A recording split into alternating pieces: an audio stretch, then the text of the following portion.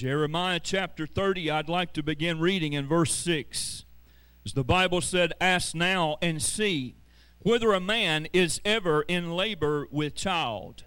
So why do I see every man with his hands on his loins like a woman in labor, and all faces turned pale?" Verse 7, "Alas, for that day is great, so that none is like it. It is the time of Jacob's trouble, but he shall be saved out of it." I want to preach and teach this morning on the tribulation period. You see, the Word of God gives us a very detailed outline of events that's going to take place upon the earth after the church has been raptured away. It's true that the dispensation of grace will end in the coming of the Lord, with the coming of the Lord Jesus Christ, but it's not going to be the end of the world. There'll be multiplied millions of lost men and women left upon the earth who will go through one of the most horrible and terrifying periods that's ever going to be known to mankind.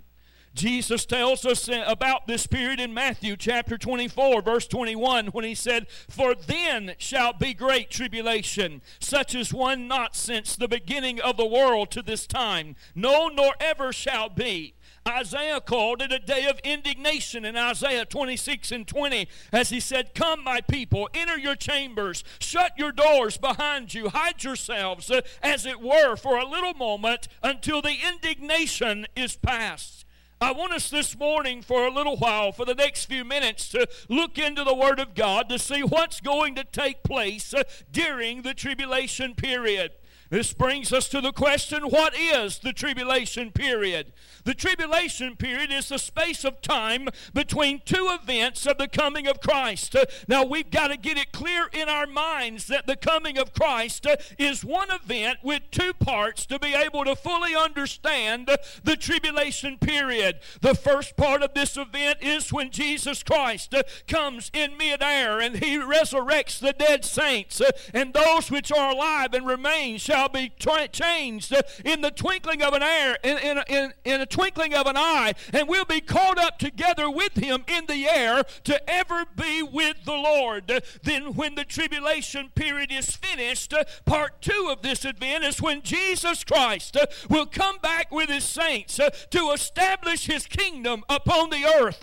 As Brother Randy was singing about it this morning, we're coming back with the King of Kings and the Lord of Lords. We're going to be riding on that white horse. We're coming back to do battle with the Lord and to set up his kingdom. You see, the period between the rapture of the saints and his coming back with the saints is called the tribulation period. This period will last for approximately 7 years. The final 3.5 years is called the Great Tribulation.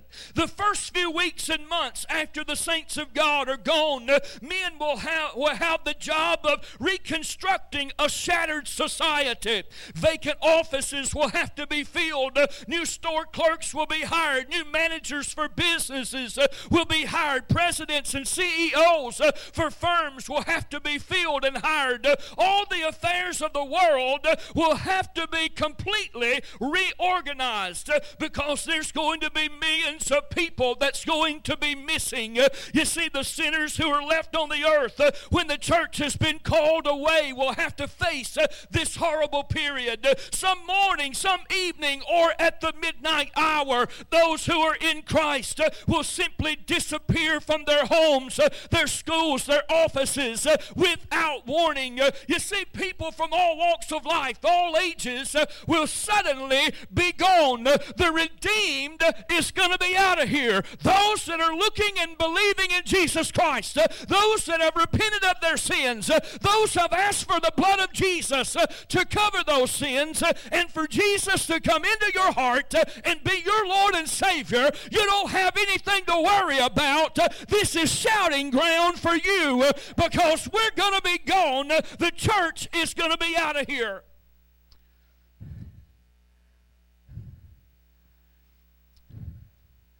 Conversations are going to be interrupted. One party will vanish and the other will be left in the middle of a conversation. A portion of the family will be gone and another left. The same anxious question will occupy the hearts of all people in the home, in the factory, in the streets, or wherever people are. They're going to be asking this question: where have they gone?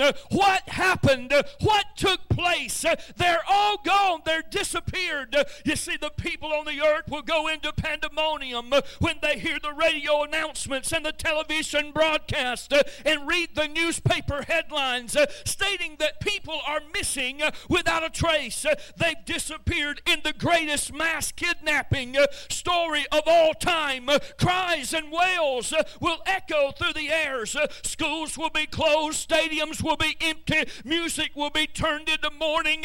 Men's appetites will leave them. Businesses will be paralyzed.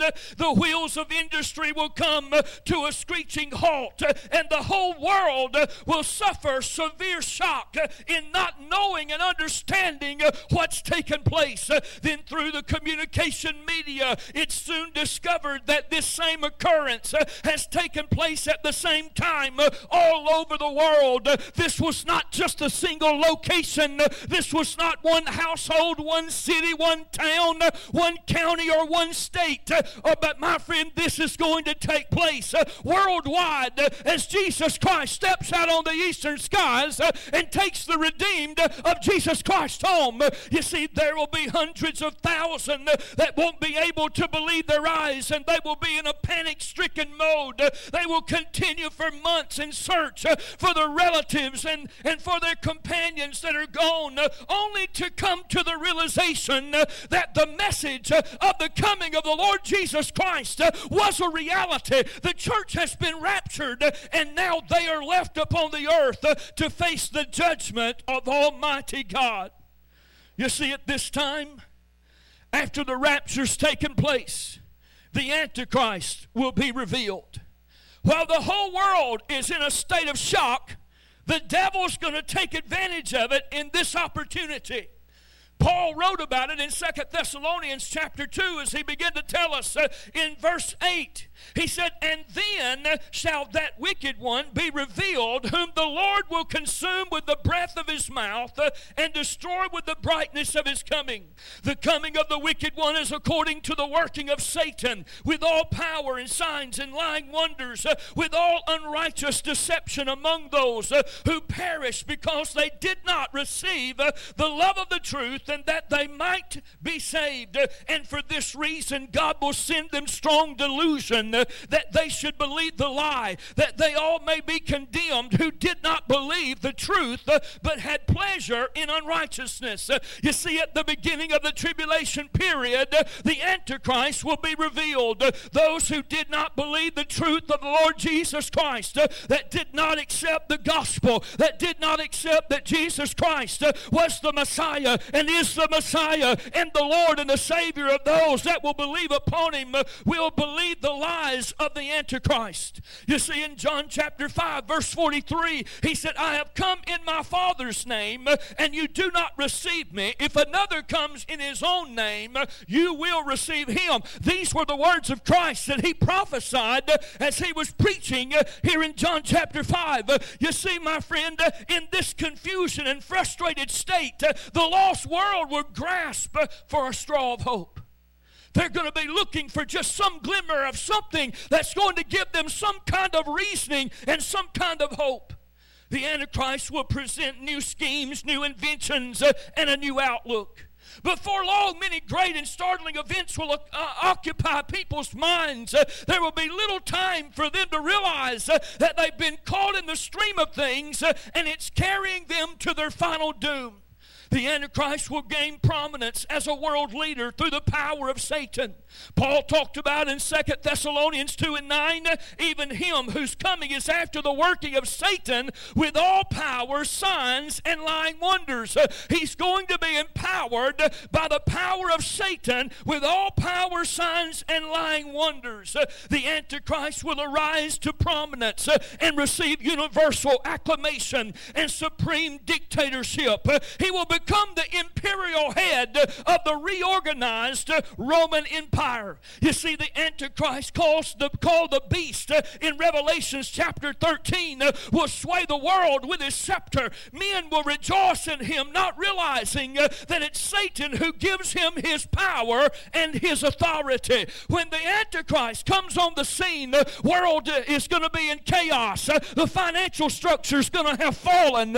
Leadership is going to be failed. Democracy is going to be gone. There's going to be war and rumors of wars all around us. But yet in the midst of panic and chaos, there is going to arise one that's going to say, I'm him. I've got the answer. It's all right here. I've got it all figured out. And then he's going to do signs and wonders through the power of Satan. He's going to deceive the world, and then he's going to take his position with all power and all authority. He will begin his reign under the guise of peace and prosperity. He's going to tell the world, your money system has fallen. There's wars and rumors of wars. Every country's against another country. If you'll let me become the dictator, if you'll let me become the supreme counselor, the supreme president of not just the United States, but the whole world, I can guarantee you that there's going to be peace and there's going to be prosperity. You're going to prosper. You're going to gain. You will not be in the state that you've been in. There will be no more struggles. There will be no more battles. But I will bring peace in the midst of the chaos that's taking place in the world. He will make a covenant with the Jews for a 7-year period. According to Daniel chapter 9 verse 27, it said, then he shall confirm a covenant with many for 1 week, a week of years or 7 years. But in the middle of the week he shall bring an end to sacrifice and offerings, and on the wing of abomination shall be one who makes desolation. Now this simply means that the Antichrist is going to deceive the Jews for the first 3.5 years of the tribulation period. He's going to deceive the Jews. He's going to tell them, I'm the one you've been looking for. I'm going to not only bring peace to the world, but I'm going to bring peace in Jerusalem. I'm going to bring peace in the midst of chaos. I'm going to put everything back together. But when he sets himself up as God and demands the worship of the Jews, that's when they're going to realize that they've been deceived. He will rebuild the temple at Jerusalem and claim to be God. For the scripture tells us in 2 Thessalonians 2 and 4, who opposes and exalts himself above all that is called God or that is worshipped, so that he sits as God in the temple of God, showing himself that he is God. He's going to set himself up. He's going to say, I'm God. He's going to finish the rebuilding of the temple at Jerusalem, which, by the way, has already been under construction for a lot of years and is near completion now, even as we speak. This tells me that all these things are lining up. You see, he's going to set up a metallic image of himself in the temple, and he will call upon the Jews to worship it. The Antichrist takes the place of Jesus Christ and denies God and his begotten Son, Jesus Christ. When the Antichrist assumes deity, this is what Jesus Christ called the abomination of desolation in Matthew 24 and 15. This is what's going to take place. Not only is the Antichrist going to finish the rebuilding of the temple at Jerusalem, not only is he going to set up an image of himself and demand that the Jews worship it, but we're going to find that a new religion will be instituted at this time. At this time, another beast called the false prophet appears on the scene and exercises all power of the Antichrist before him.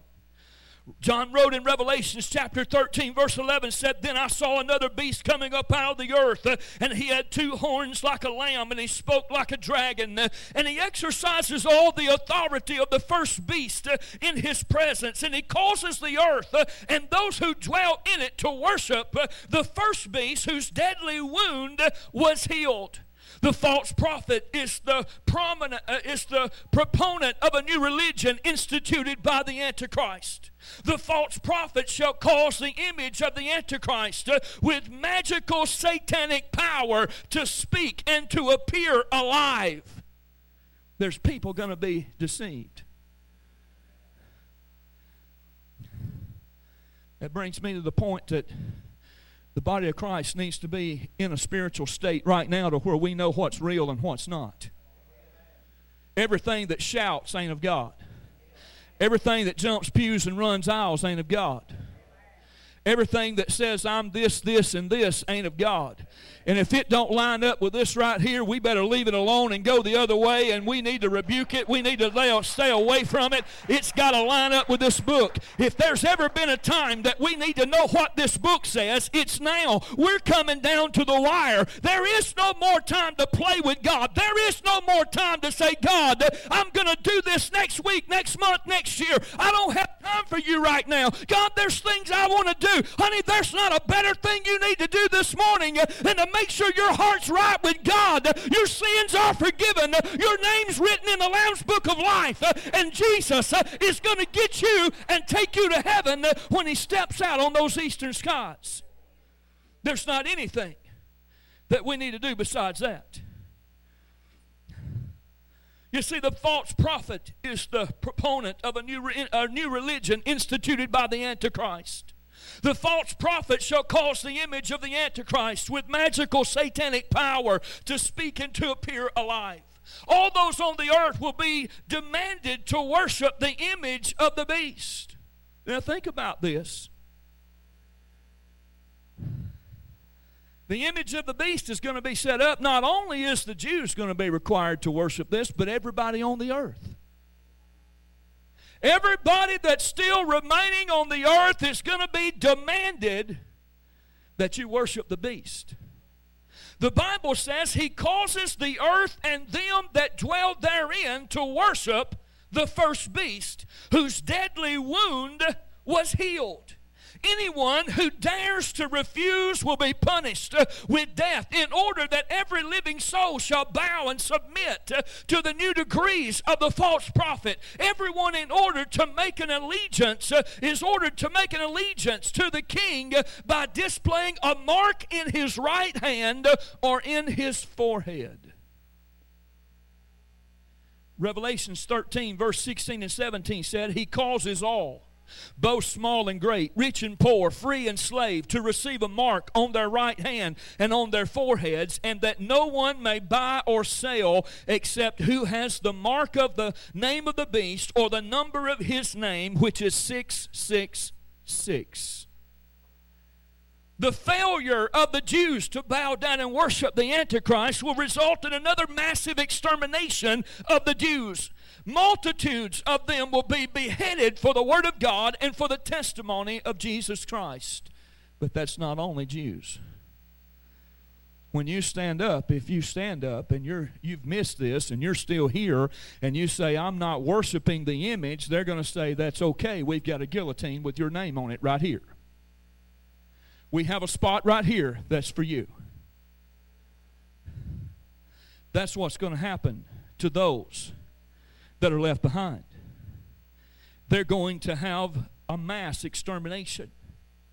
Multitudes of them will be beheaded for the Word of God and for the testimony of Jesus Christ. The Antichrist promises of peace and prosperity will be shattered. The Scripture says that He shall take peace from the earth. The tribulation period shall be a time of war and rumors of war like the world has never known. It's true that today there are many wars throughout the world, but then every symbol of peace will be removed from the earth and the whole world will be thrown into dismay and confusion. I want you to think about it, as we must keep in mind that today the church in the world is preserving it from total corruption. What's holding back the total destruction of the world right now? It's the faith of the believers. It's the prayers of the saints. It's those that are looking for the power of God. It's those that are born again, that's filled with His Spirit, that is the preserving part of this society and this world right now, that's stopping total destruction and confusion for coming upon this world. The church is the restraining force to hold back the floodgates of evil. But during the tribulation period, the church is going to be gone. There's not going to be any more restraining. It's going to be out of here. Its light will fail to shine. Its influence will not be felt. Hell will break loose upon the earth. Can you imagine what this world would be like without the church, without ministers to visit the sick and the suffering, without radio broadcasts and television stations where the gospel is being preached, without public pulpits sounding forth with the truth of God's word? What kind of world will it be? It'll be a world that's full of chaos and terror and pain and suffering, in a place that you don't want to be, and you don't want to be found, and you don't want to be a part of. You see, not only will war riddle this period, but the Bible says it'll be a time of severe famine. When you go to the Revelations chapter 6, beginning in verse 5, when he opened the third seal, I heard the third living creature say, "Come and see." So I looked, and behold, a black horse, and he who sat upon it, it had hair, had in his hand a pair of scales, and in his hand, and I heard a voice in the midst of the four living creatures saying, "A quart of wheat for a penny, and 3 quarts of barley for a penny." This day of great tribulation will bring about a great lack of food, making it probable that individuals will accept the mark of the beast in the palm of their hand or in their foreheads in order to be able to buy food to satisfy their starving bodies and feed their loved ones.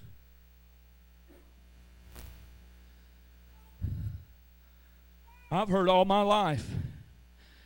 I've been a Christian for 32 years and been in the ministry nearly the entire time.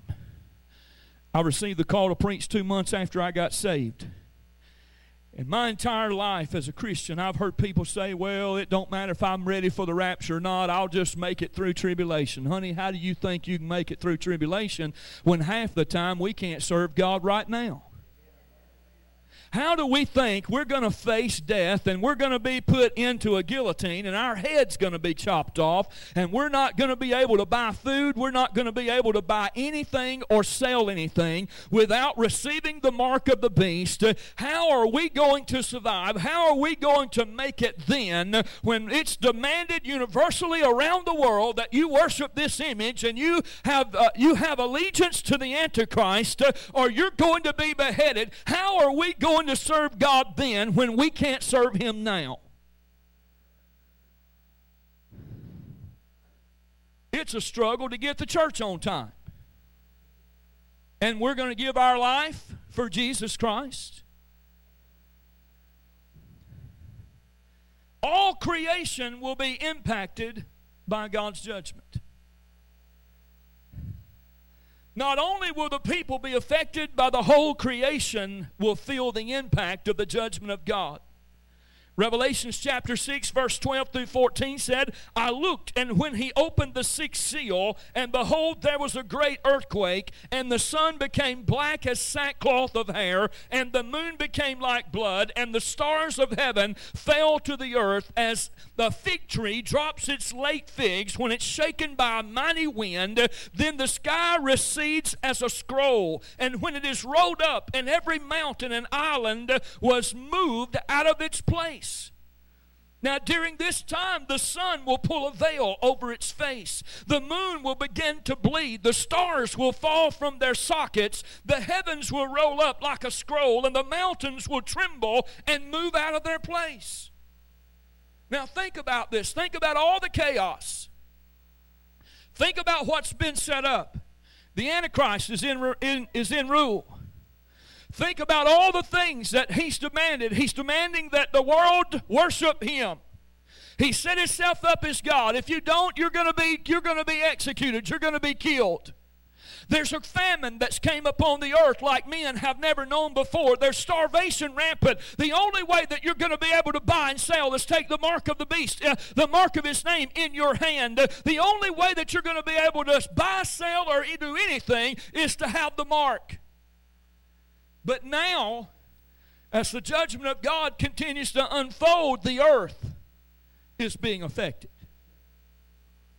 You think about how much the earth is affected if the earth shifted off of its pivot just a fraction. Think about how it would change the seasons, and how it would change the temperatures, and how it would change the function of the ocean, and how it would change the function of the earth. And then you think about that the sun doesn't shine anymore, the moon begins to bleed, stars fall from out of the sky, the heavens are rolled up like a scroll, and mountains begin to tremble, and they move out of their place. God's creation expresses its wrath against humanity who has rejected the Lord and Savior Jesus Christ and has trampled underneath the blood of the Son of God. When the earth begins to rock to and fro like a drunk and move out of its place, one of the greatest prayer meetings of the world has ever known or will ever know will take place, but it will not be a prayer meeting at a church altar. It will not be a prayer meeting where they're trying to find salvation, but they will plead for deliverance from their guilty conscience and for a hiding place from the wrath of God. In Revelation 6 and 15, and the kings of the earth and the great men and the rich men and the commanders and the mighty men and every slave, every free man hid themselves in the caves and in the rocks of the mountains and said to the mountains and the rocks, fall on us, hide us from the face of him who sits on the throne and from the wrath of the Lamb, for the great day of his wrath has come. Who is able to stand? They will cry out in prayer to be hid from the face of him who as they have rejected. But the Bible said in Zechariah 12 and 10, and they shall look upon me whom they have pierced.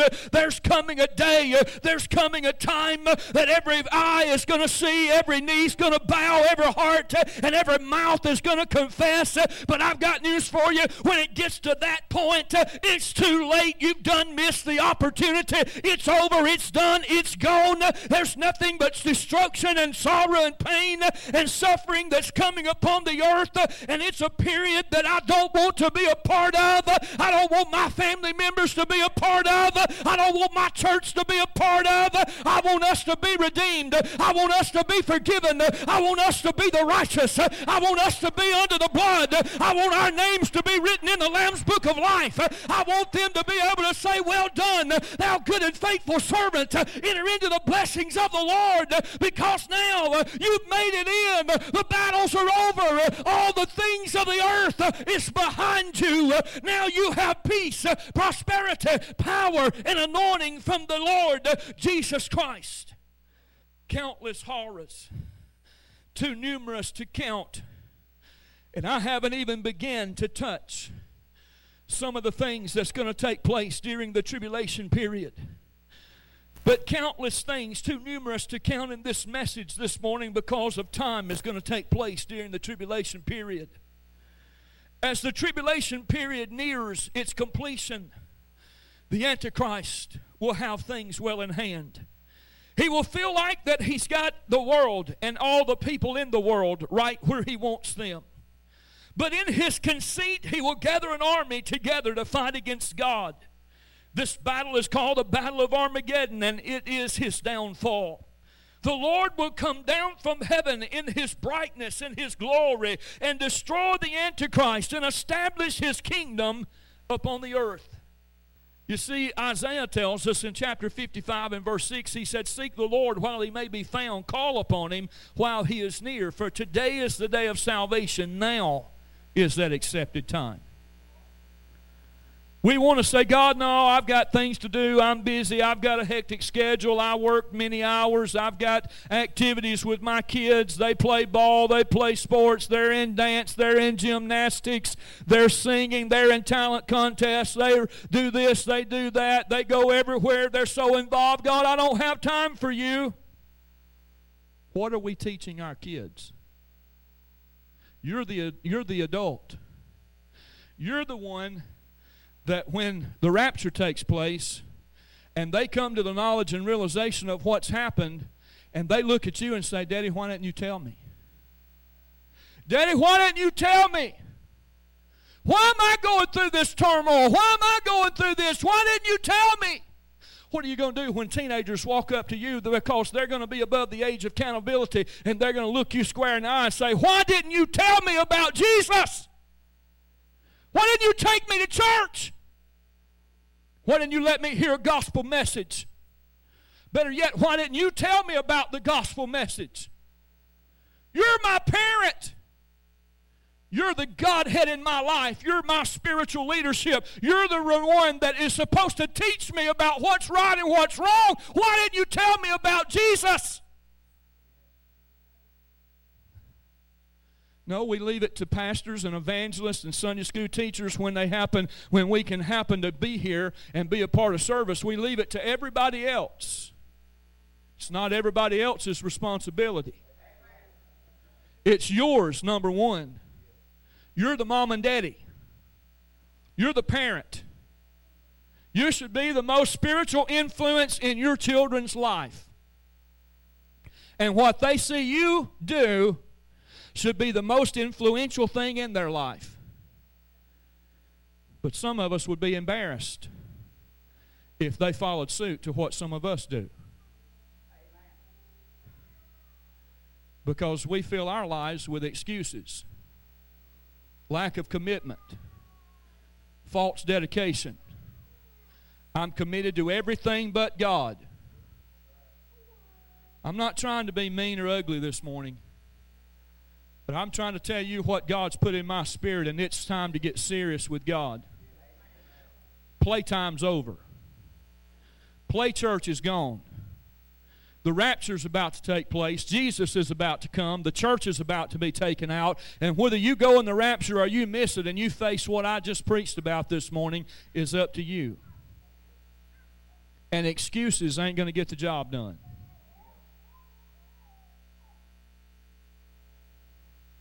Being too busy is not going to get the job done. I don't think that's going to register on God's excuse scale.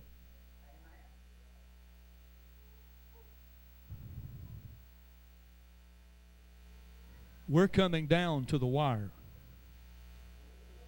We're coming down to the last time that this earth and this world's ever going to know. And what keeps ringing in my ears is that we are the watchmen on the wall. We are the ones that are supposed to be watching for those that don't know.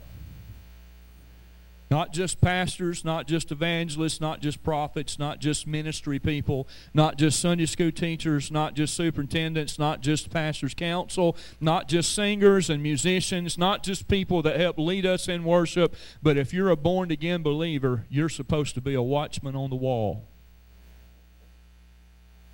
And whether you believe it or not, I read a survey back several years ago, but whether you believe it or not, it said in this survey, every person has a circle of 7 people in their lives that nobody else will be able to reach but that person. That's 7 souls that's hanging in the balance that nobody's going to be able to reach but you. Are we reaching them? Are we living the life before them? Are we telling them the right way to live for God? Are we showing them and demonstrating it in our actions? Are we really, really declaring from the top of the wall, Jesus is coming? Jesus is coming. Jesus is coming. Jesus is coming. Jesus is coming. Jesus is coming. Jesus is coming. Are we really declaring from the wall that Jesus is coming? This thing is about to end. It's about to be over. It's about to be finished. Where do you stand right now, this morning? If you took all the blinders off, if you took all of the excuses away, if you stood in front of the presence of God right now and looked Jesus in the eye, is Jesus going to know you? Is he going to say, well done, thou good and faithful servant, enter into the blessings of the Lord? Or is he going to turn away and say, I can't find your name in the book.